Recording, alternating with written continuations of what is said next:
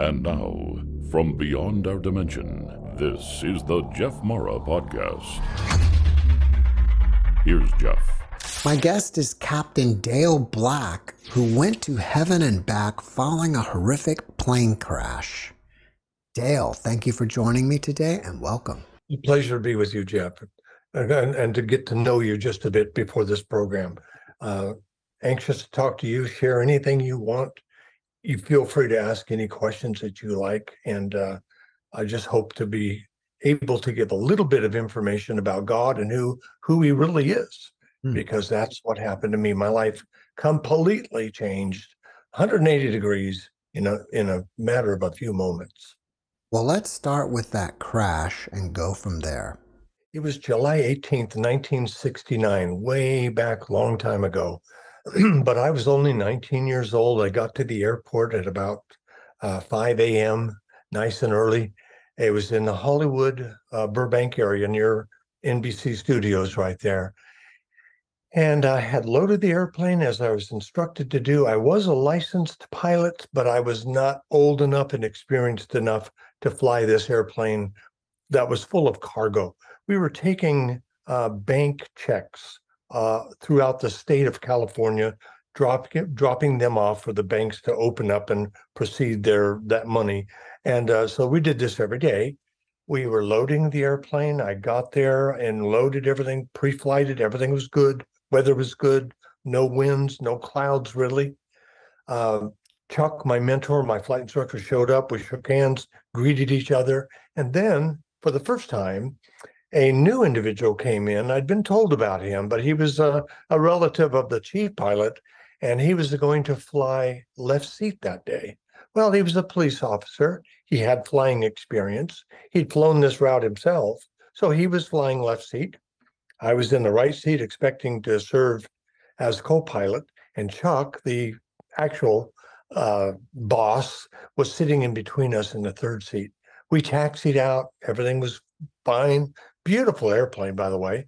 A Piper Navajo Chieftain, a 10-seat twin-engine aircraft. And strangely, just before takeoff, Chuck, the captain, the boss, tapped me on the shoulder and actually motioned for me to switch seats with him.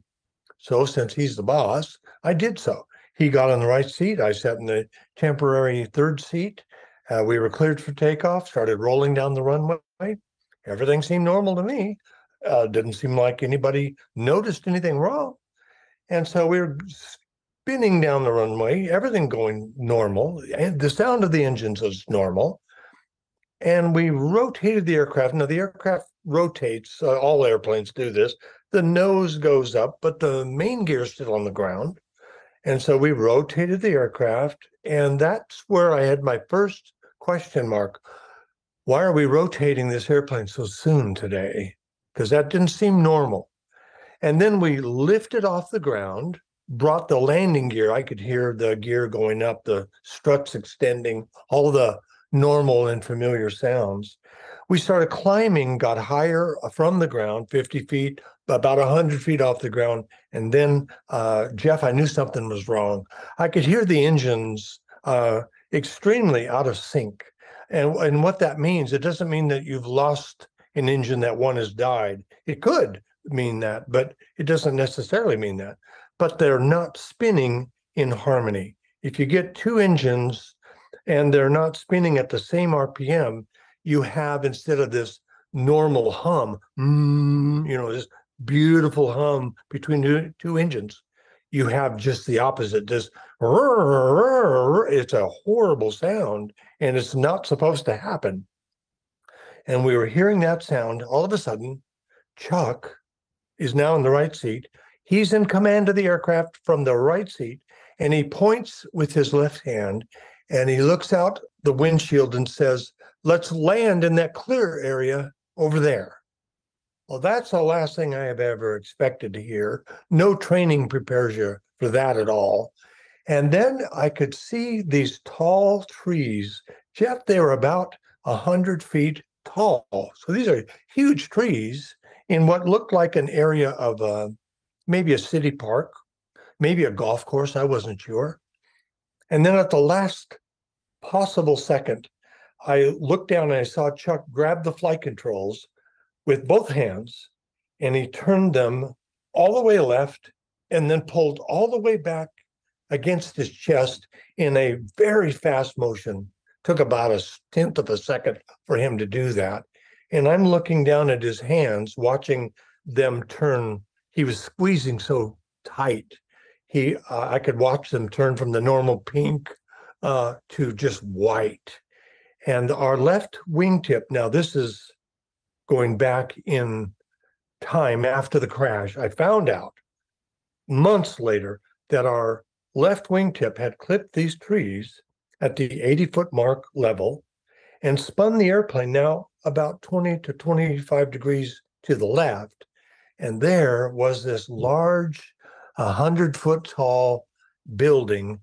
Now this is ironic, I know, prepare yourself, but it was a building in the middle of a cemetery, a mausoleum erected in memory of deceased pilots. It's an aviation memorial. And inside that are the memorial of Amelia Earhart, Billy Mitchell, the Wright brothers, mechanic. I mean, famous aviators are interred there. I never knew it existed. It's called Portal of the Folded Wings. And we slammed right into near the top of it. We just missed the top by about 5 feet. The official impact speed recorded by the National Transportation Safety Board was 135 miles an hour. And with the weight of our aircraft and the solid structure of that mausoleum, it was basically immovable. So the aircraft broke into thousands of pieces. There was no cockpit to be in anymore. So all three of us pilots hit this monument, and it's that impact that killed the three of us, we're told. And then we fell to the ground, which was 70 to 80 feet of a fall straight down. Again, we're in our seats. We slam into the ground with a bone-crushing impact. And now this is where everything gets weird. I like science. I like business. I like things. I like math. And I like things that are solid and provable. And now all of a sudden, I'm going into completely uncharted and unfamiliar territory for me. And that is, I'm looking down at three pilots, not knowing that I was a pilot. For a moment, I didn't remember the crash, that I was in the airplane. I'm just looking down from about 15 feet above the ground, and I see three bodies. And the first pilot is completely dead. I mean, he was decapitated, okay? I don't say that often, but with you, I think your audience can handle that. He was completely dead, obviously. And I didn't quite connect the dots. And then I looked at the next pilot, and this is Chuck. Oh my gosh, this is my mentor. This is my flight instructor. I mean, he and I had plans. We had all kinds of plans together. And then there he is, clearly dead. And then there's a third body. And then that's me. And then I realized, oh my gosh, we'd been at a crash. Oh yes, I remember. We were preparing. I'd pre-flighted the airplane. I loaded the airplane. And about that time, checks are still raining down. And I'm seeing all of this just right after the crash. And if this makes any sense to you, within about 60 seconds, if I can just slow down a 60-second span of time, I went from, wow, what happened? I don't know, to, oh yeah, I know where I am and what happened. And oh my gosh, I died. I'm so young. I was so young. I had so many plans. Oh my gosh. And still within this 60-second period, it hit me. I'm a spirit. I'm not a body. That's not me. That's my body. But this is me. I'm up here. And this is the real me. I'm a spirit. And I don't know where I learned this. It just happened. It just all of a sudden happened within that 60 seconds of time. I realized that I am a spirit. I have a soul, and I used to live in that body right down there. And all of a sudden, it all made sense that the whole world is a spiritual realm. I now call it the first dimension. And the first dimension is all around us. Every day we wake up, we're in the first dimension, but it's a dimension that is actually invisible. And we have a glimpse of it now and then. We see people in the Bible that finally get a glimpse of the first dimension.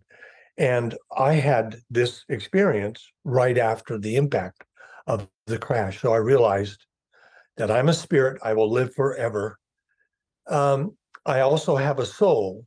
That's my mind, my will, and my emotions. And that also lives together. The two go to heaven or hell.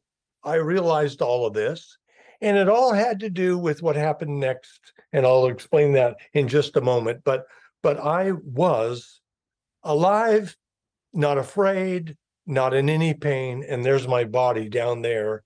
And watching that I had been crushed up against the instrument panel of the cockpit and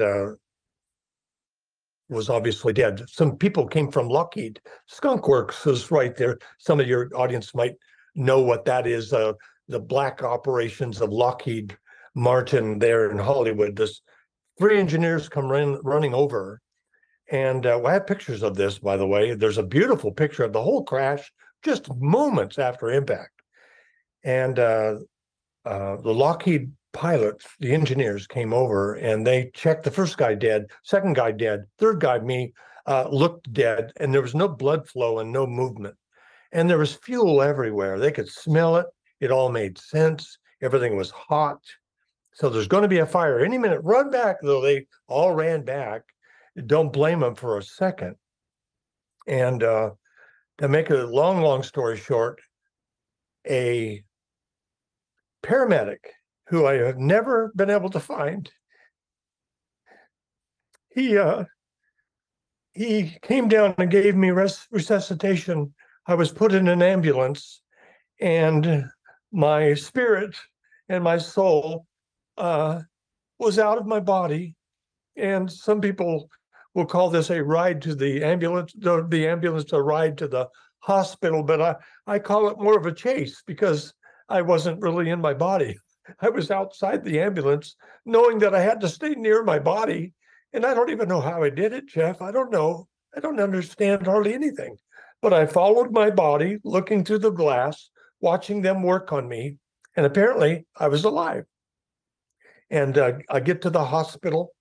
And they put my body in a gurney, and I follow the body, and I go into the emergency room. They start cutting off the clothes. There's big doctors there, big strong guy. Nurses are there, and I'm hovering just below the acoustical ceiling, looking down and watching the flurry of activity that's going on below. And yet I'm not worried. I'm not bothered. I'm just a little bit sad that my life ended when I was only 19, and I had so many plans, and those would all, of course, end. Strangely, right then, I had the most vivid experience that I can describe until I go further. But something happened, Jeff, and I was looking down at my body. I felt like I was watching a vision of my life. Some have asked, well, is this a life review? Did you go through the life review? And I never knew what that meant. All I could tell you is what happened to me. And that is, I felt like I was watching an old movie, the old kind where you spin and you see all these images go. It was an old movie. And it was not doing my whole life. It was a short portion of my life, about 1 hour of my life. Oh my gosh. I'm 11 years old. It's 1961. I'm in a place called Cedar Crest Mountain Camp up in Southern California. And I was listening to some preacher at some Christian camp talk about Jesus and that he was the Messiah and that he fulfilled all of the prophecies by him coming. But it didn't stop there. He fulfilled the prophecies because he shed his blood for the forgiveness of mankind, for anyone who would believe.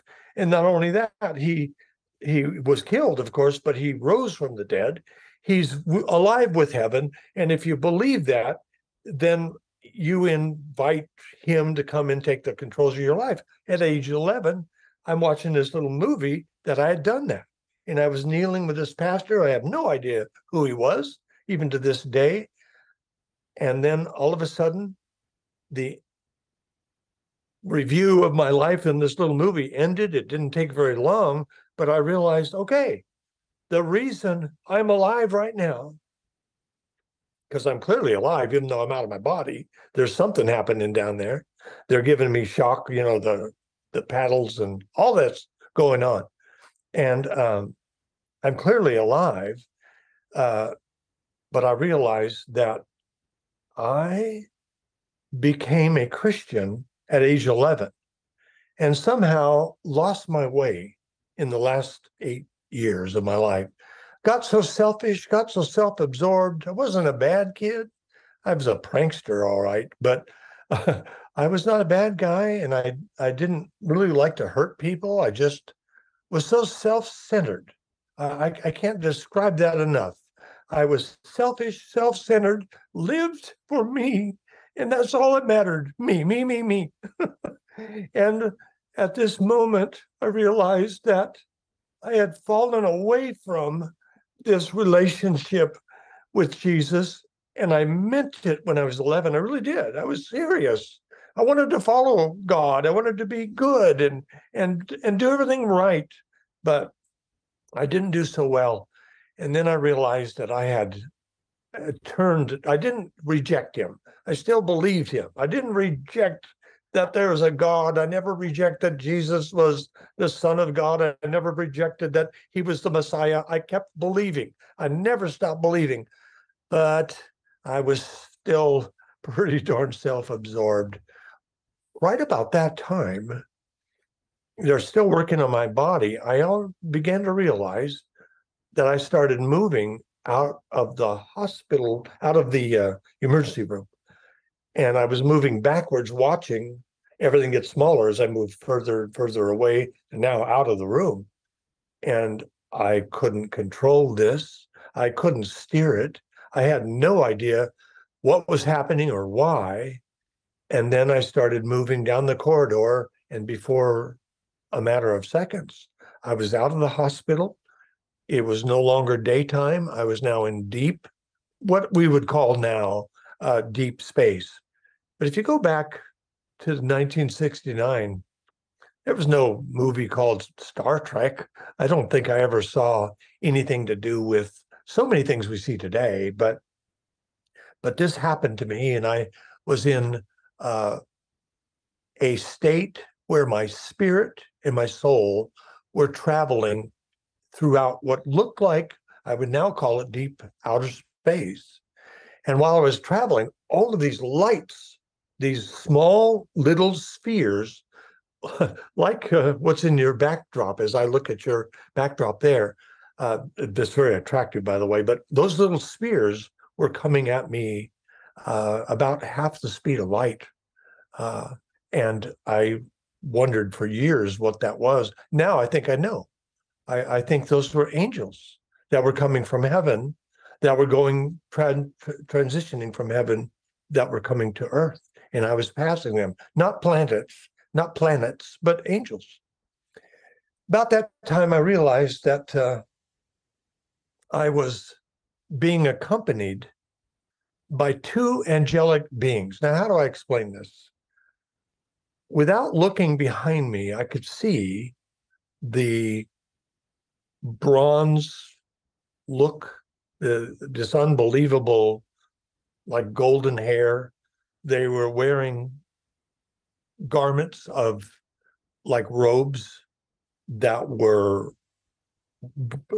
beautiful white, but woven with silver threads throughout. And I'm looking at these people as I'm looking straight ahead, because I'm mesmerized by the big light. Well, it started out light, but it's so bright, and it got bigger and bigger and bigger. And I've had a lot of people ask me what the light was like, and I tried the best. And then one day, somebody, this is after YouTube came on board, someday said, "Look at this, Dale." And when I saw it, I couldn't breathe, because it was the perfect explanation of what I saw when I left the hospital and I was traveling toward what now I realize was heaven, the city of God. In case anybody's interested, there's a video called the Tsar bomb. Okay, the biggest bomb that's ever been apparently exploded up near the Kara Sea in northern Russia. And the Soviets exploded this, I think, I don't remember, 1955, something like that. But when I saw this explosion taken from the footage of an aircraft far away, for about a half of a second, I could say, if you could back the video up and play it right there, there's this, no sound, just this bright light. And if you could just freeze it, and right at the center is brilliant, hot, thick, white light. That's what it was like where I was going. And the further you get from the center of that white light, it starts turning a little bit yellow, yellower, gold, deep, rich gold. But right in the middle is this hot, bright light, and then it's gold all around. And I probably watched that video. Not that I enjoy explosions, but I love to look at that light because it reminds me really of what it's like to go to heaven, at least from my experience. And we have this bright white light. I've now called it, in the book Visiting Heaven, I've called it the city of gold. And even though the light at the center is all white, all of the colors in the rainbow come from that white light.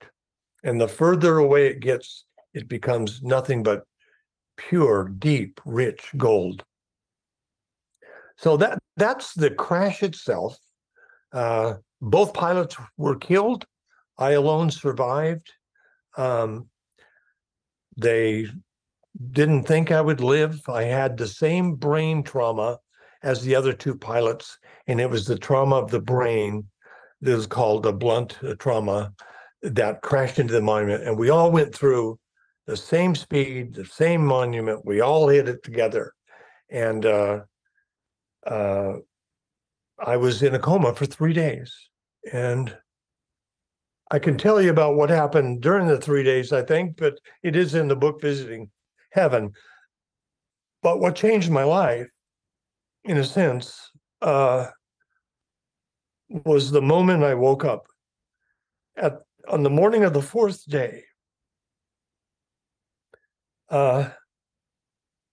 My eyes seemed to open, and the way I describe it is probably it was like I used to live in a black and white 2-dimensional world. And all of a sudden, when I woke up from the coma, it was like the world is in color, but it's also in about 7 or 9 or 10 dimensions. So many dimensions, it's not even safe to say 4 dimensions. That wouldn't be accurate. It's in multiple dimensions, and I don't even understand that.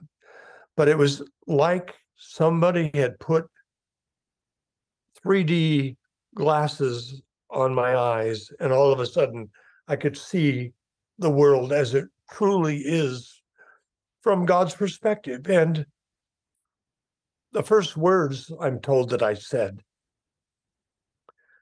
was, my nurse said this, what happened to my eyes? What happened to my eyes? Well, they went and got the doctor, and the doctor came, and I said, what happened to my eyes? And I didn't know the doctor. We became personal friends later. Good, well, personal friends for the rest of his life. But at this moment, I just said, what happened to my eyes? Well, my right eye had been cut really badly. And they actually told my parents that when I was in the coma, it would be best that they just remove the eye, because the recovery is so the chances of him ever being able to see out of it are just like 10%. But my dad said, no, put it back in there. Just put that eye back in there. We'll see what God will do. That's my dad. Anyway, I'm looking out at the doctor and the nurse saying, what happened to my eyes? What happened to my eyes? And they're thinking that I'm hallucinating. They're thinking that because my right eye has been stitched, surgically closed. There's bandages all over it, but I didn't know that. I felt like I was looking out of that eye that had been completely enhanced. And I could see out of two brand new eyes with multiple dimensions and multiple colors. And I'm trying to describe that to them, and they think that I'm hallucinating with drugs or whatever. Anyway, the next thing I said, do you know Jesus? Do you know Jesus? I mean, Jeff, this was not like me. I was a pilot. I cared about the way I looked. I cared about athletics. I cared about money back then. I cared about success. I'm not saying that I didn't believe in Jesus. I did. I knew that Jesus was the way to God. I knew that. I had learned that. I had a Bible. I knew a little bit about it, and I believed it. That's the main thing. I believed it, that it was true. And yet, here I am just hollering, do you know Jesus? Do you know Jesus? And I'm looking out the window later after the doctor and nurse, and I'm watching the cars go by, and I'm praying for whoever's driving that car. Oh my gosh, they got to know Jesus. They got to know Jesus is the only way to God. He's the only way to heaven. Oh my gosh. Oh my gosh, there's such a mission. There's such a mission. Nobody knows about Jesus. They know about the name. He's a cuss name, a swear word for some. But in reality, he is the pivotal part of life on this earth. Are you for him? Are you against him? It all depends. Everything hinges right there on the name of Jesus. And I'm not a preacher. I'm a pilot. I'm a businessman. But we do have a nonprofit organization. But I firmly believe now, and it's not changed since I was 11, that Jesus is the Messiah, and he's coming again. You know, the Bible, there's one of the great verses that come out of the Bible.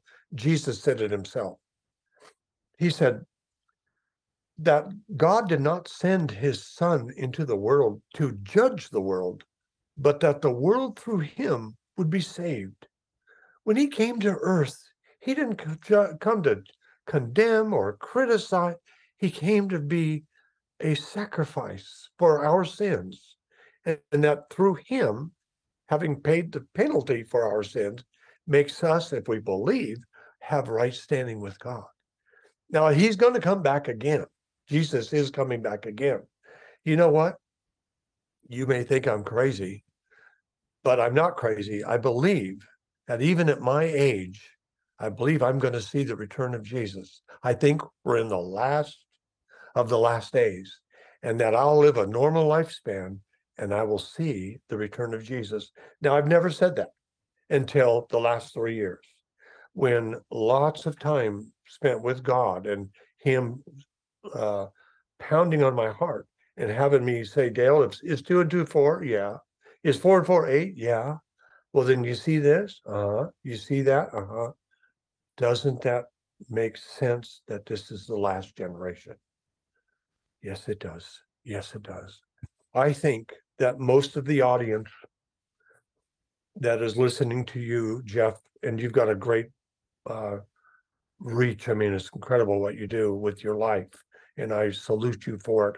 But I think if your audience is like our small little audience, most people think they have all kinds of time to get right with God, that they'll do it later. And I'm here to say that my friend Chuck, he wanted to get right with God eventually, and he didn't have time. And the other guy, Gene, he didn't have time. Nobody expected that day to have a crash and to die. And there was no time to make decisions that we were trying to fight for survival. There was no time to do the foxhole prayers that even some soldiers are able to do. And that's a lot the way life is. We have today's the time to learn about Jesus.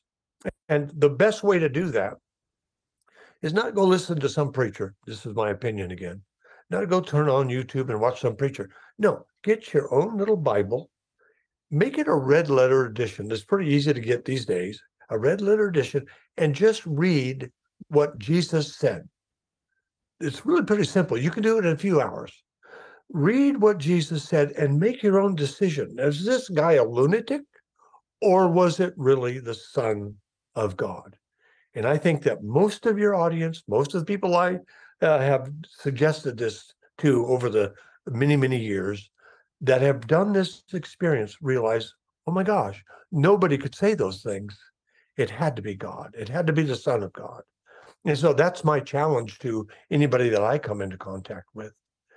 I was in the hospital, woke up from the coma. My life completely changed, full of joy, full of happiness, full of concern for others, full of love. It wasn't love for me. I'll guarantee you that. It was love from God to me, through me, and it poured out to others. And that's what God's love does. If we need a lot of his love for us, but when we get an overflow of it, then we can, share it with other people. But there I was in the hospital. Both legs had been broken badly. Both knees have been broken. My left ankle was destroyed. My right ankle broken as well. My back broken in multiple places. My left shoulder had just exploded upon impact with either the monument or the ground, who knows what. And it sent bone through my back, my chest, up into my neck. They removed a lot of the bone, put the back the best they could. But they had to remove some bone and almost all of the muscles and ligaments. And I had several cuts. I had a big cut right down through my right eye, slashed it basically in half. They stitched it together. I've had five plastic surgeries, a concussion. We were burned from head to foot. But thank God it was chemical burns, not fire burns. It was a miracle that there was no fire, a miracle. If you talk to the Burbank police, fire department rather, they're going to take credit for the fact that they quenched the fire before it ignited. It is not true. It's not true. There was 11 minutes between the time we were drenched in fuel and hot engines everywhere, and there was no fire. And they did come there 11 minutes later and douse it with fire retardant. But there was never a fire. I can't explain that other than a miracle for God. But anyway, I was broken up, beaten up, given no hope that I would ever walk again, given no hope that I would ever remember that, because I couldn't remember half of my life. Half of my life was gone. And to fast forward, even a year later, I couldn't remember. I was a licensed pilot. I couldn't remember what flaps were. I couldn't remember anything about a stabilizer trim. I'd lost almost all of my memory about the details of aviation. So I went back and redid everything. I go to my high school reunion. I can remember 10% of the people one year, 20% the next year, 30%. And now it's our 55th year high school reunion. And I'm asked to speak, and I'm asked to pray for our class. And it's just a great honor. But I'm still piecing together my past. even to this day. But I landed in heaven after during the coma. Okay, so I kind of told you maybe out of sequence. It's up to you how you want to proceed with this. But when I got away from the angels and I started gliding and descending and decelerating into heaven, a little bit like an airplane on landing, we came into a green countryside that was more beautiful than could be described. I don't have very good words. I have time. I can write better than I can speak, but I work hard at it. I don't write fast. I go real slow. And I am able to, with the help of my wife, we're able to put the words together well in print. So it's written well in the book Visiting Heaven, but it's real colorful and real full of life. And then there's music. That's an experience all in and of itself. I'm no musician, but music has changed from that very moment. And within a matter of, I'd say, a few moments, I realized that heaven had three things that controlled it, that were predominant. And it's didn't seem like much until I woke up from the coma and started thinking about it. And then I realized how profound it is. In heaven, there's life. Well, the cool thing about that is there's no death. There's life. There's no sickness. There's life in heaven, and there's no sickness and no death. Nothing dies. The plants don't die. The animals don't die. There is no death. There's only life. And in heaven, there's light, and there's light beams that come from the centers of the city, which is obviously God. Everybody knows that. Nobody has to talk about it. The light is God. And the light moves, on earth, I'm aware of light moving straight line. It doesn't bend. I know they talk about light bending in space by gravity. I think it does. But what I believed that I saw was light that swayed and moved and went with the music.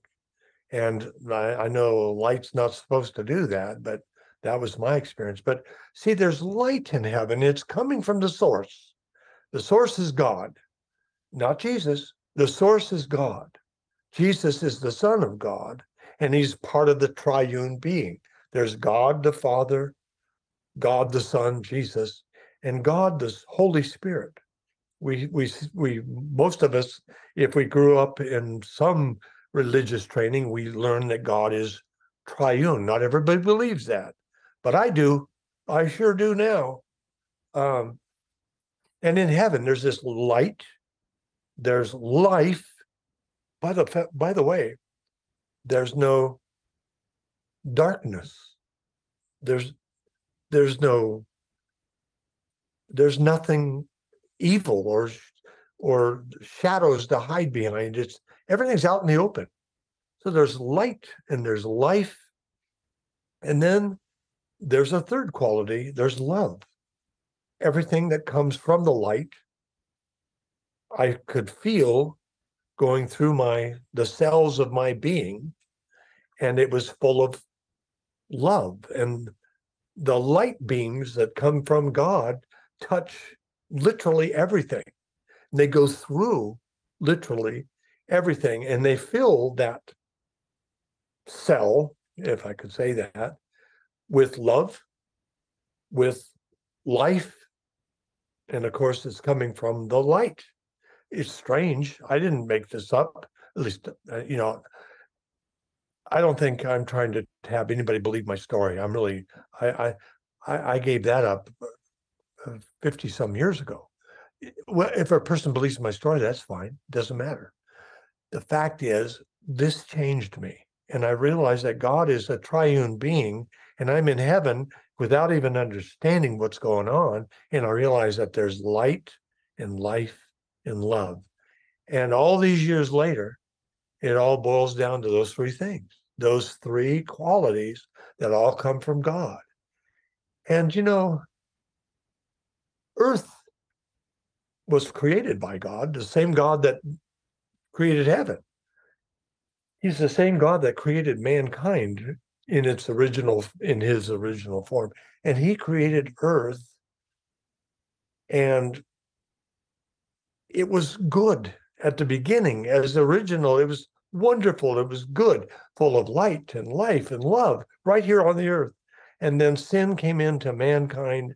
Satan was thrown out of heaven. A long story. I'm no theologian, by the way, but this is what the Bible says, that Satan was cast out of heaven, came down to earth, and he became the God, small g, if I may emphasize that. He became the God of this world, but it's still our God's earth. Satan, he runs the world, but the earth is God's, and it's his footstool. So I learned a lot about God. I learned that he's real. I believe that heaven's real. I had an experience with hell for a moment. It changed me, and I guess my whole life, Jeff, in a sense, can be summed up with this event, which I've not monetized. I've not tried to gain any fame or royalties from books. I've just tried to tell the story when asked, because I believe that I'm alive because it's a gift from God, and that anything that ever would happen from my voice, I would hope, would reflect that God is a God of love, and he loves everybody. And yet there is a decision to be made, in my understanding, about who Jesus is. Is he truly the Son of God? Is he just a prophet? Is he a good man, a teacher, but he's not really God? Maybe he's a lunatic. And that is why, again, I say, learn about Jesus yourself, read the red letters of a good Bible, and find out what he said, what he did, and make your own decision. And it takes a couple of hours to do that, probably the best 2 to 3 or 4 hours of anyone's life. Who is Jesus? What did he do? What does it mean to believe in him? What does it mean to reject him? Just to reject him. And that's kind of my life's mission. Not everybody agrees with me, but a lot of people do. And I've been able to help thousands, tens of thousands of people find the real Jesus, and to have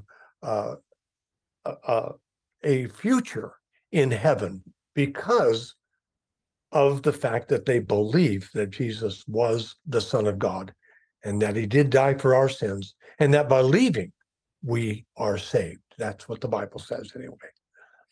There's a lot more in the book, Visiting Heaven, and I'm sure that I did not speak as eloquently as you'd hoped, but I do enjoy answering questions if you have any questions. Dale, you were amazing, and thank you for sharing your extraordinary experience with us.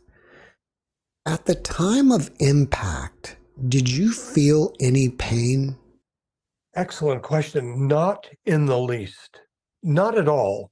And even to this day, I don't remember any pain at impact or by hovering over the body of the three bodies.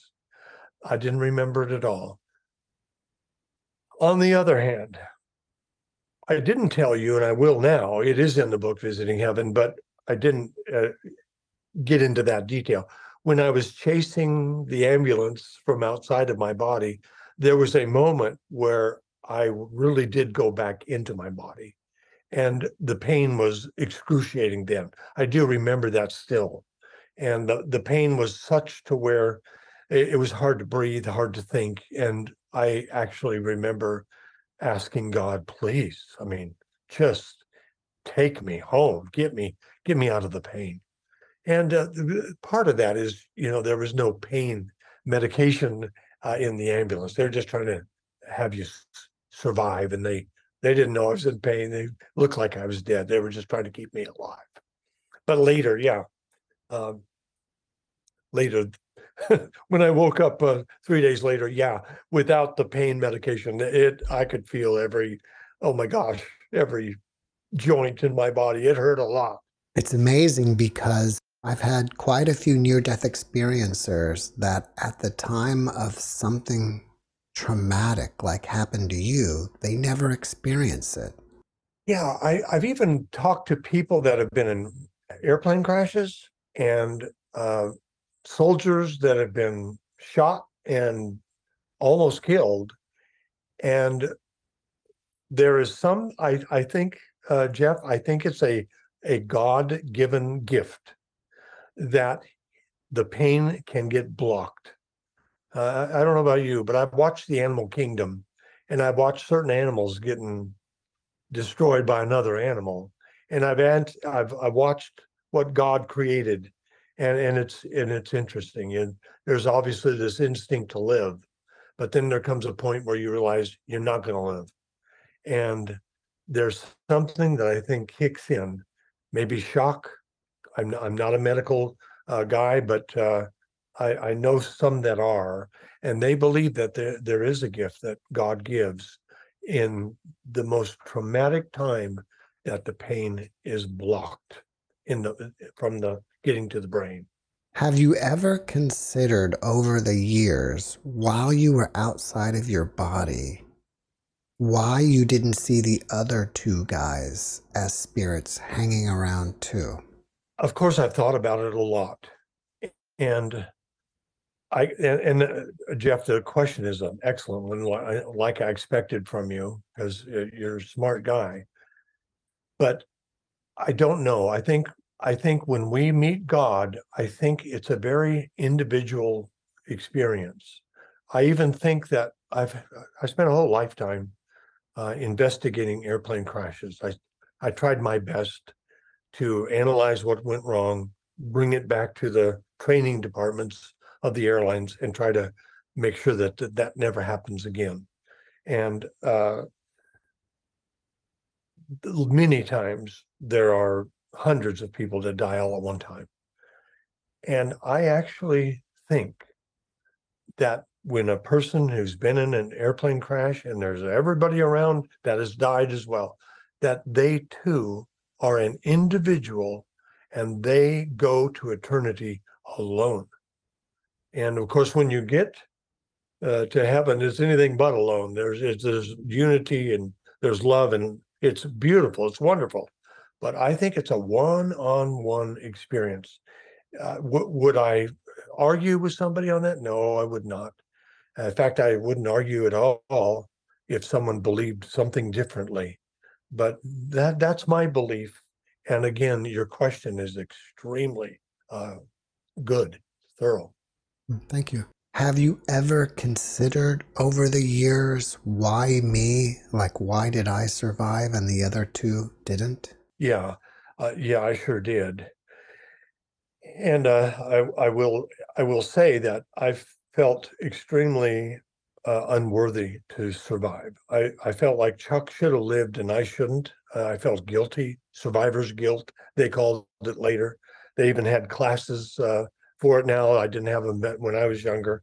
Survivor's guilt, I never heard of post-traumatic stress syndrome, never heard of it.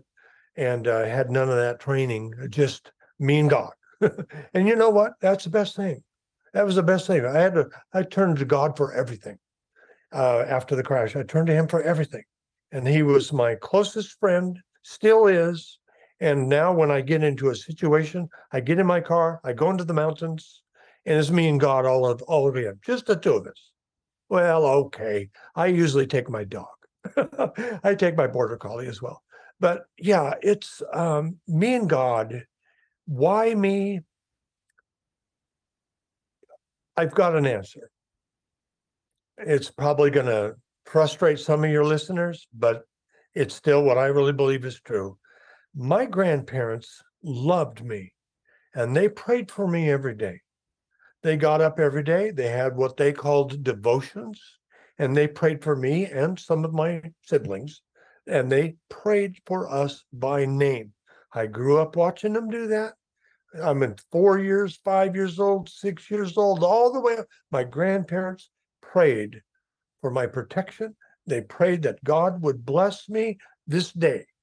And I believe that there's accumulation of benefits that occurred on my behalf because of the prayers of my grandparents. There were others praying for me too, but I think that that's really what it was.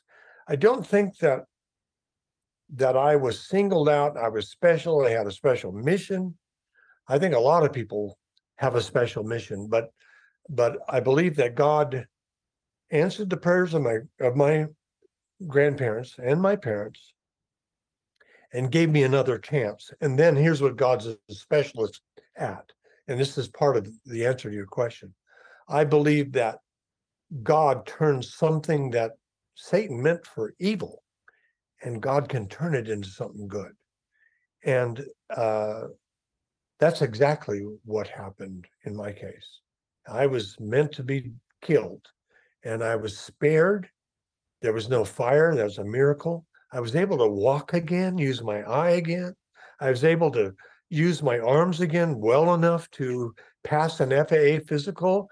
I mean, it's just a series of miracles that are written in detail in the book of Visiting Heaven, even how I got my eyesight back, using a combination of miracles from God and a lot of effort and practical training about how to strengthen an injured eye.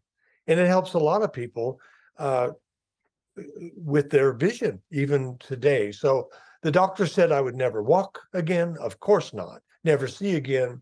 Never use my arms. Never going to fly again, because how could I? I can't walk. I can't even remember.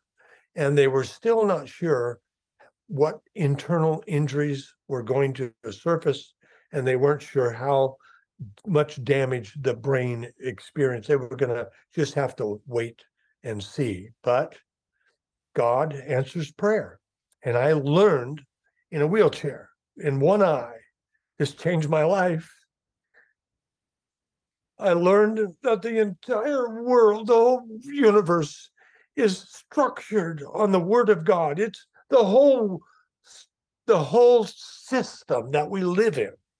Everything, space, gravity, light, all of this, the structure is the Word of God. That's what holds it all together. And so I got, as a 19-year-old with one eye and in a wheelchair and one arm, one leg, I had a Bible. And I started reading with that one eye, and I started realizing that this word is the power, it's the life, it's the light, it's the love. It is the solution to every one of my problems. And it is true. I say that now 55 years later. As a 19-year-old, I found that out. It's true. And it's never failed me. God's word it's supernatural. It's not like a book. This is a book. It's got letters on it. That's a book. God's word looks like a book. If you treat it like a book, it'll act like a book. But if you start to open your heart when you read God's word, yeah, use your eyes, use your brain, speak it out loud if you want to, but open your heart. See, that's the spirit. That's the Bible calls you and I are spirit beings. And the spirit and the heart are the same. We see in the Bible, that word is used interchangeably. You know, the heart of a man, that's the spirit of a person. But if you'll open your heart when you read God's word, when you quote God's word, when you deal with God's holy word, it is supernatural. And I think a lot of your audience knows what supernatural things are. Well, I didn't back then, but I do now. I know Satan has a lot of force and a lot of power, and he's supernatural, but God's power is stronger. God's power is better. It's always for good. His is for death, for evil, for deception, for destruction. And God's just the opposite. It's for good, for our good, for the good of mankind. And again, it brings life, light, and love into this world. God's word is supernatural. Yeah. Did I deserve to live? No. Was I gifted to live because of something that I was going to do in the future? I don't think that's why I lived. I think I lived because God answered prayer for my parents and grandparents. And then God turned something evil into good because I asked him to. And I gave him authority to. And I gave him the controls of my life. And so anything good that comes out of it is because of God. What's amazing about your life is not only did you survive the crash and had an NDE, but that you went on to still have a career in being a pilot. No kidding. And I did work hard. I did. I worked hard. I was a driver, a pusher. And if I had just sat in that wheelchair and waited for God to do his miracles, I'd still be in the wheelchair. But when I tell you that I got the one eye and the one arm and the one leg with the Bible, I began to realize what faith is. Faith is really important. Jesus said, have faith in God. For whoever says to this mountain, be removed and be cast into the sea, and does not doubt in his heart, but believes that those things which he says will come to pass, he will have whatever he says. Then Jesus went on to say, therefore, whatever things you desire when you pray, believe that you receive them, and then you will have them. See, I had it all backwards. I thought that seeing is believing, but according to God, his supernatural word, it's the reverse. You believe it, then you'll see it. So yeah, I couldn't walk, but I believed that I was going to. And then I stopped praying. I started realizing, wait a minute, if I'm going to pray in faith that I'm going to be able to walk someday, I can't be praying, God, please heal me. God, please heal. No, I got to start asking God differently. I got to say, thank you, God, that I'm going to walk someday. Because your Bible says, whatever we ask in faith, believing that we're going to receive, that we're going to get, we're going to believe that first. So I started thanking God. And I began to realize this is how he works. The currency in heaven is faith. That's the currency. Down on the earth, what is it? Money. We got to have air down here. We got to have blood in our veins, and we got to have money. But in heaven, we have to have faith. It's faith that God used, the spoken word. Faith in the spoken word that came from God is why the universe is still expanding, and it's still accelerating as it's expanding. God's spoken word said, let there be, and there was. And boom, the scientists say, they call it the Big Bang theory. Okay, God spoke with faith in his heart. We cannot please God without faith. And yet, I don't hardly hear any preachers at church talking about faith. And I know that I didn't hear it when I was going to church right after the airplane crash. I had to learn it on my own. Well, welcome to the club. Yeah, we have got to put faith into action. We've got to learn how he works.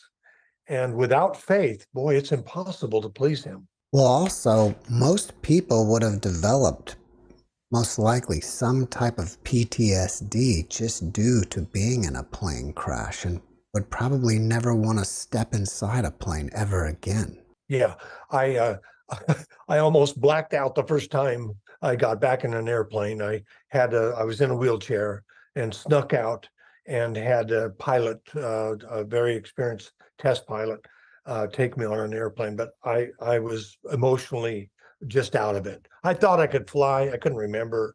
I thought I could be, really tough and fly over this monument. My first flight was over that monument where the crash occurred. but I kind of lost it. I just had no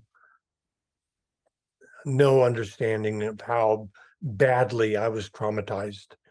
And then I began to realize, oh my gosh, I'm going to have to deal now with this trauma. So I dealt with that, but I did the same thing. I went to God and I said, I'm afraid. I've got nothing but fear. So I looked up in my Bible. What does the Bible say about fear? Oh, God does not give us the spirit of fear, but of power and of strength and of a sound mind. Okay. So I started learning scriptures and speaking them out my mouth. They would go through my ear and get down into my heart, my spirit. And whatever was weak slowly, gradually became strong. Now, this is the way to get over PTS. This is the way to get out of a wheelchair. This is the way to get your eye back. And it's the way to get basically pretty much anything that we want if we pray for it and we believe that God is going to bring it our way. It's going to happen. And now there's a bunch of qualifications that have to be said right, but what I'm trying to say to you, sir, is that God's word is absolutely unchangeable. It cannot be changed, and it's true. And if we believe something and it gets into our heart and we don't have doubt, it's going to come to pass. And I can see and I can walk, and I flew for 40 years, and I did reach most of my goals that I wanted to. I couldn't lie and still please God. So there was things that I couldn't do on a medical. So I was put into the training department, and that was great because that's where I flourished. I loved it. I loved to train, and I found out that was more enjoyable than flying, but I got to fly as well. I owned a company, by the way, and we were in Hollywood. So most of our clients are movie stars that you would know their name of, musicians, producers, some CEOs of big corporations. Many of our clients are well known, and we had an impact with a lot of people that went on to make impacts with their own lives too. It's been a wonderful glory to God life. You mentioned that you heard music in heaven. Can you describe for us what it sounded like? The music in heaven was beyond anything I had ever heard, of course. I mean, that's an understatement to the millionth degree to power of 100 times 10 or something. But the music is instrumentals and vocals. And I'm not a musician, so I've had some people that have written to me and I've answered their questions, but hey, I'm a Philharmonic orchestra leader and I read your book and I'd like to ask you some questions. And they ask questions that are way over my head, details about music and theory, and I don't understand that. So I write back and say, let me tell you what I can tell you. And that is the octaves. I mean, you have an octave, you have a range, and then it goes higher, below middle C, and above middle C. And I say, I think, I'm not an expert, but I would say that the range went 50 octaves above and below middle C. So right there, I mean, you're hearing only what dogs can hear on the earth. And I don't know how to explain that. And then I guess music has a vibrato to it. And part of what's wonderful about a vocal group that sings is that not everybody is on the exact same pitch. They're just a nano degree off, and it kind of makes a vocal group, a choir, for example, it sounds real good, sounds real full. They're real close, but not exact. And I believe in heaven, it could be exact, that everybody could be at exactly the same pitch in exactly the same note. And then there's harmony. I don't understand harmony. I'm not, again, a musician. but I think I know a little bit that there's like 3-part harmony. I've been told by others that there's a 4-part harmony. And my mom loves music. She says, there's a 5-part, watch this band, they'll sing 5-part harmony. Well, I don't understand that. But if you can make harmony perfect, there's not one imperfection, that would be more of like what I would describe in Abbott. The pitch, the tone, the range, the vibrato, the harmony, and then the blend of instrumentation was such to where when I would hear it, what I got out of it, and this is where I'm sure I lost the orchestra leader for the Philharmonic. I lost him, I'm sure of it, because I tried to say that with all of that you understand, it's all about something that now only I understand from my perspective. It's all about unity. The music was unifying. It brought everybody together. And it was like we were all fused in a oneness. All these cells are fused together in oneness, that there's one God and that there's one focus of all of our lives, and that is God, that we're all part of this family, but our God is the leader and Jesus is our Lord. And it's because of Jesus we're here. Oh my gosh. It's not about performing. Look at me, listen to me. It's about being a part of one, being a part of a one musical expression that honors and glorifies God. It's impossible to describe. And someone else asked me, Jeff, have you ever experienced it on earth? The quick answer is no, not on earth. However, there's a little thing that should be said. Years and years ago, I would say in the 70s, I was in a meeting where there were several thousand people, and it was conducted in a way where God was not just for the meeting, he was in the meeting. Now, a lot of churches, I drive by my car, and God is for the church, but he's not in the church. And I've been into a lot of meetings where God is for the meeting and what we're doing, but he's not in there. And then there was a couple of times where God came in and he was in the meeting. And I'll tell you, there's some telltale signs when you know, first of all, the meeting is established in order to glorify God, not self. Secondly, no one is trying to bring glory to self, only to God. And nobody's trying to perform to say, look at me, listen to me, watch this. I'm going to impress you. Those melt away. Even though many people bring those things into the meeting, when God's presence descends, most people realize, oh my gosh, this isn't normal. This is supernatural. God is here. And then there's another criteria.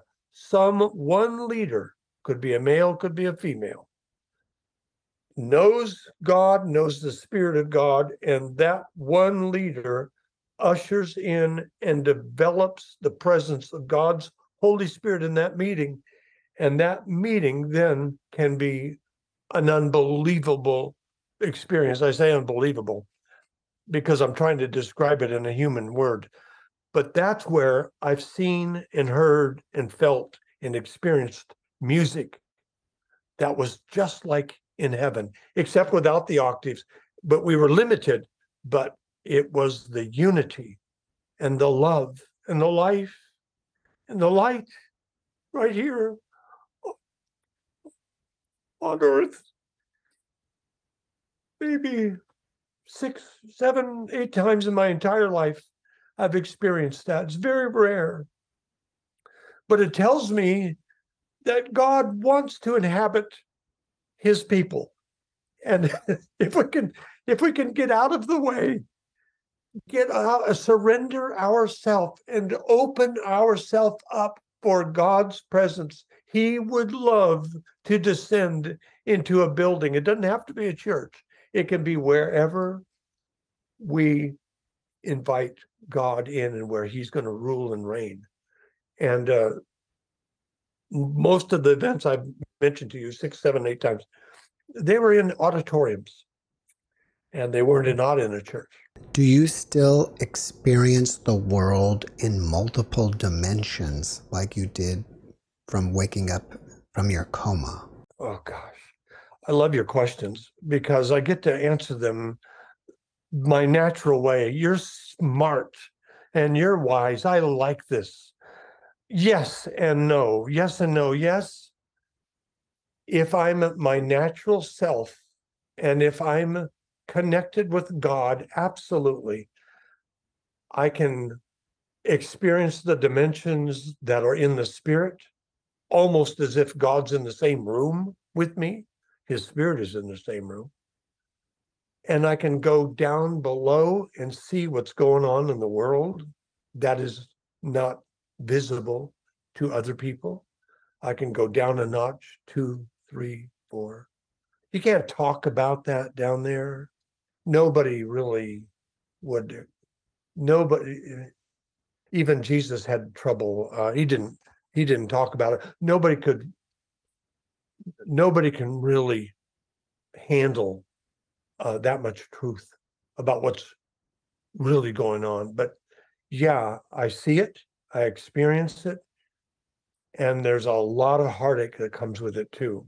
And not to say it's all fun and games, because it is not. And then I can lose it if I get real busy and I don't pray a lot and I get stressed and I'm in the middle of something for a month or two, and a big project or something really bad keeps happening, and I don't discipline myself.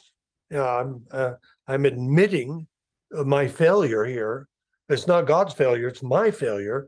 In my humanness, I've noticed myself do this, and I get to where my whole world starts coming down smaller and smaller and smaller, and I'm literally living in my tiny little world of the flesh, and I can lose that vision by getting too self-centered, too self-absorbed. And the way to fix that is to take my dog out to the mountains, and then I fast and pray, and I always ask God to forgive me that I got too bothered, too worried, too something, and I got off track. And so I go back through repentance, and I'll have to spend 3 days. I've gone as many as a month if I had to get completely back. What I call, I say this to my wife, I'm back now in the spirit. That means I still live in a fleshly body, but I'm being dominated by my spirit. I'm not being dominated by my flesh. So yeah, it can happen both ways, but the ideal is to live my life every day, surrender to God, dominant in my spirit. Of course, I'm in my body still, but my spirit dominates my soul, my mind, my will, my emotions, and my body is dominated by my spirit. And that's how we're supposed to live.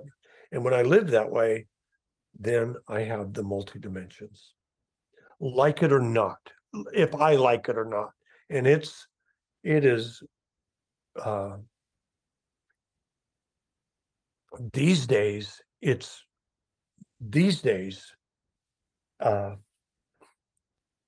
has more heartache than joy. Dale, if you had a friend that was grieving over the passing of a loved one, what kind of advice would you give? I don't make friends by giving the truth. The truth is the hardest thing for people to swallow. The truth is the enemy of most people. They don't want the truth. I understand that. I don't have a choice though. When you ask me a question, you're going to get the truth from me. And part of the reason that I don't make money in the ministry hardly is because I keep speaking the truth, and the truth does not sell well. The fact of the matter is, if your loved one knew Jesus Christ and had believed in his sin penalty, believed that Jesus was the Messiah, and that he or she had that right relationship with God through Jesus, there is not any worry. In fact, it is a great thing that your loved one may have passed on, because they are forever eternally in heaven. So they wouldn't come back if they wanted to. So if your loved one is right with God and they have a right relationship with God through Jesus Christ, because he's the only way to have a right relationship. That doesn't make me a lot of friends, but Jesus said, if you know me, you'll know the Father. If you don't know me, you will not know the Father. There's no way around Jesus. Everybody wants to talk like that. You don't have to have Jesus. There's many ways to heaven. There are not many ways to heaven. There is a way, and that way is what Jesus said. I am the way. This is Jesus talking. I am the way, the truth, and the life. No one comes to the Father except through me. Jesus is the cornerstone. He is the yay or nay of whether we live with God in heaven or we don't. So if your loved one had the right relationship with God, doesn't matter whether they went to church or not, a lot. I mean, it's, I guess, good that you do, I guess, usually, but that doesn't get a person to heaven. It's having a relationship with God through Jesus, that you believe in Jesus, that he died, rose again, is coming again. You basically understand what the gospel is. If you believe that, you can be all kinds of background, but those people are going to heaven according to the Bible. The flip side of that is, well, what if they were a good person, but they didn't do anything with Jesus? They weren't bad, they weren't mean, they just didn't do anything. They didn't invite him into their life. Well, I'm afraid to say that the Bible's clear. Jesus said this, and he's the one I follow. I don't follow my own ideas. I follow what Jesus taught, and I've learned a lot. For a pilot, I think I've learned a lot about this. But if we have rejected him, he says he will reject us before the Father. If we do not confess him before men, he will not confess us before the Father. So the wages of sin is death, but the gift of God is eternal life through Jesus Christ. So if you're not sure your loved one is in heaven, make sure that you're going to heaven. When you're in heaven, there's no sadness and no sorrow. And a lot of people say, well, how can that be? I can only say I believe the Bible, and there is no sickness, no sorrow, or sadness in heaven. And I think that can only be that certain parts of our past is got to be eliminated, erased. I could be wrong on that, because the Bible doesn't say that. But the Bible does say there's no sickness, no sorrow, no sadness. But it also says that if you don't receive Jesus on this earth, that there's going to be weeping and gnashing of teeth. And somebody said in the Bible, Jesus used this as an example. And he said, Jesus, go and send Lazarus, in this parable, to my loved ones, because in the parable he had died, and go and tell them that there's only one way to heaven. It's through Jesus Christ. And in the parable it says, I'm not going to send back anybody from the dead, because if they didn't believe it when they were alive, they're not going to believe it if somebody even comes back from the dead. We have to make our decision pretty much today. Is Jesus the Son of God? If he is, then put him in your life. I say it as a pilot. We have the flight controls, and a lot of times a pilot, the captain, will give the flying airplane over to the first officer or the co-pilot.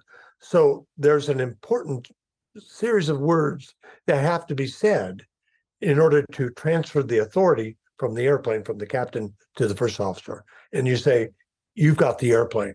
And then they have to say it out loud. So it's on the voice recorder, I've got the aircraft. That has to be said, because if not, who's flying? And then if the co-pilot says it's your turn, then, okay, I've got the aircraft. I have the controls. Well, I say that to say this. We control our own life. And the way to have eternal life and peace on this earth is to give the controls over life over to Jesus Christ. And I have to do that on a regular basis. Lord, you've got the controls. You got the aircraft. I'm my body, my mind, in a sense, is the aircraft. So we have to surrender our life over to the Lord Jesus. And by doing so, oh my gosh, one might think that you're going to give up, that you're not going to have control anymore.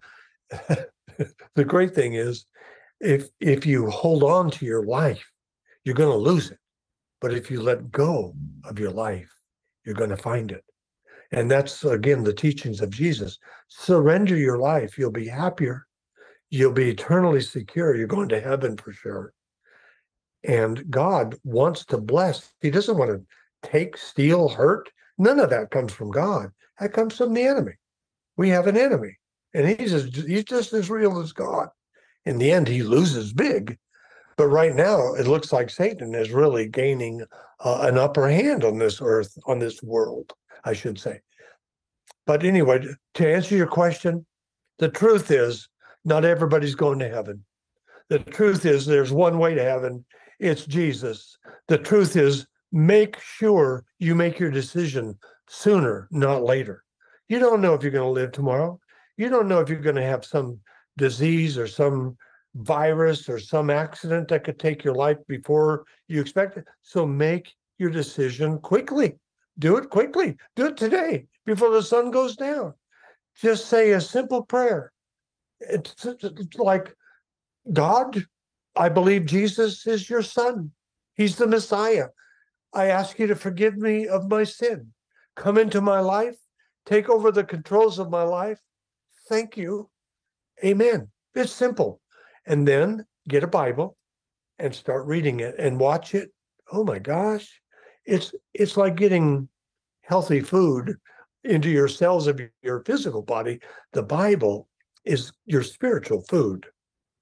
And without it, you will die of starvation, spiritual starvation. So the way to get revived is to read God's word. Doesn't have to be religiously, but use your mind and open your heart, and you'll find out that this little pilot named Dale Black was right about one thing. God's word is living, and God himself is alive. Heaven is real, and the word of God, that print on the paper is literally supernatural, and it will come alive in your spiritual life. And so use the pain of a death of a loved one to get right with God today. Dale, after watching this podcast, people may want to reach out to you and ask you questions. Are you open to that? And if so, how should they reach you? Yeah, the best way to do that, yes, open, yes, you absolutely. But go to daleblack.org. We have a website, and there we have over 800 videos at least. There's newsletters. We have books available, and we have a lot of information about God and his ways on that. And there's a way to connect there. On the connect, there's a contact there. There's also an email address that's on that contact page. And so they can email, they can write letters if they wish. Some of the older people would normally do that. And we do the best we can to answer every one of them. You know, we're not paid, we're not on staff, but we do our very best to be responsible before God to try to answer as many people as we can. You also have a YouTube channel. What's the name of that? It's called Dale Black Ministries. Dale Black Ministries, yeah. All right. And your book is called Visiting Heaven, Life Without Limitations. If people want to learn more about it, where do they go? Well, they can go to our website, daleblack.org, and it'll be available there within a matter of time. But most of the people are being directed to go to Amazon.com to purchase the book there. So it's am I able to just hold it up here for a second? Is Sure. that okay with you? You got to hold it up a little higher. We can't see it all. Okay, sure. Okay. Yeah, but yeah, they can get this book at Amazon.com, and everybody seems to know how to do that. Mm-hmm. And autographed copies will be available at daleblack.org. Dale, before we finish up, can you leave us with one last positive message? Yeah, it's the message that needs to be told again and again and again, that Jesus is the Messiah. He's coming again. I believe I'm going to see his return in my lifetime. And I'm 73 right now. And if I'm going to see him in my lifetime, that probably means that it's going to be soon. It doesn't mean that we have another 100 years or 200 years for this to end. Jesus is the Messiah. He's coming back. Learn about him. He said that he didn't come, God didn't send his son to the world to condemn the world, but that the world through Jesus, they would be saved. So learn about Jesus as the Savior. But when he comes back again, there's not going to be time. When he comes back again, it's going to be too late. We have to make him Savior now, right here on this earth. And you have nothing to lose and everything to gain if you do that now. But if you wait too long, it will be too late, because he's coming back as judge, and it's going to be brutal. Now, when it's all cleared up, then there's going to be this millennial reign, and it's going to be wonderful. It'll be wonderful there. But there's going to be some difficult times for about 3.5, 4 years. And that 3.5 to 4 years could start any time. I'm not saying that Jesus is coming back in 3.5 to 4 years, but I know that he's coming back at right after the sixth seal is opened. And that sixth seal is not going to be tomorrow or next week. But a person's lifespan is not going to last like it has in the years past. We're going to see that first seal open pretty soon, maybe within months, maybe within a year. But the first seal is going to start a clock ticking that about 3.5 to 4 years later, there's going to be the rapture of the church. Then it's going to be too late. And the fact of the matter is that God loves everybody that's listening to this channel right now. It doesn't matter. I've talked to a mass murderer, a guy that was a serial killer. I got to talk to him. We spent quite a bit of time together, and he turned his life, even with that kind of a background, he turned his life over, turned his life in, and surrendered himself. Well, he was executed many years later. But this man went to be with God with joy and with peace and with forgiveness. Now, that's pretty extreme. But God can forgive anything you've done. If you're listening to the sound of my voice and Jeff's voice, he can forgive anything, and he will forgive anything. So you're not too far gone now, but don't delay. Give him the controls of your life and do it quickly. And you'll forever be glad that you did. Dale, thank you for your message, and thank you for being my guest. Jeff, the honor is completely mine, and I'm so glad to get to know you personally. I hope we'll have a good, long relationship, the two of us. I hope so too. Praise of the good Lord. Thanks for your time with you, to be with you today. Thank you. Thanks for watching the Jeff Mara podcast. I really appreciate you. Another way to show support is through YouTube memberships. And if you do, there are loyalty badges and other perks depending on your level of membership. All you need to do is click the join button underneath the video to find out more. Thank you for your support.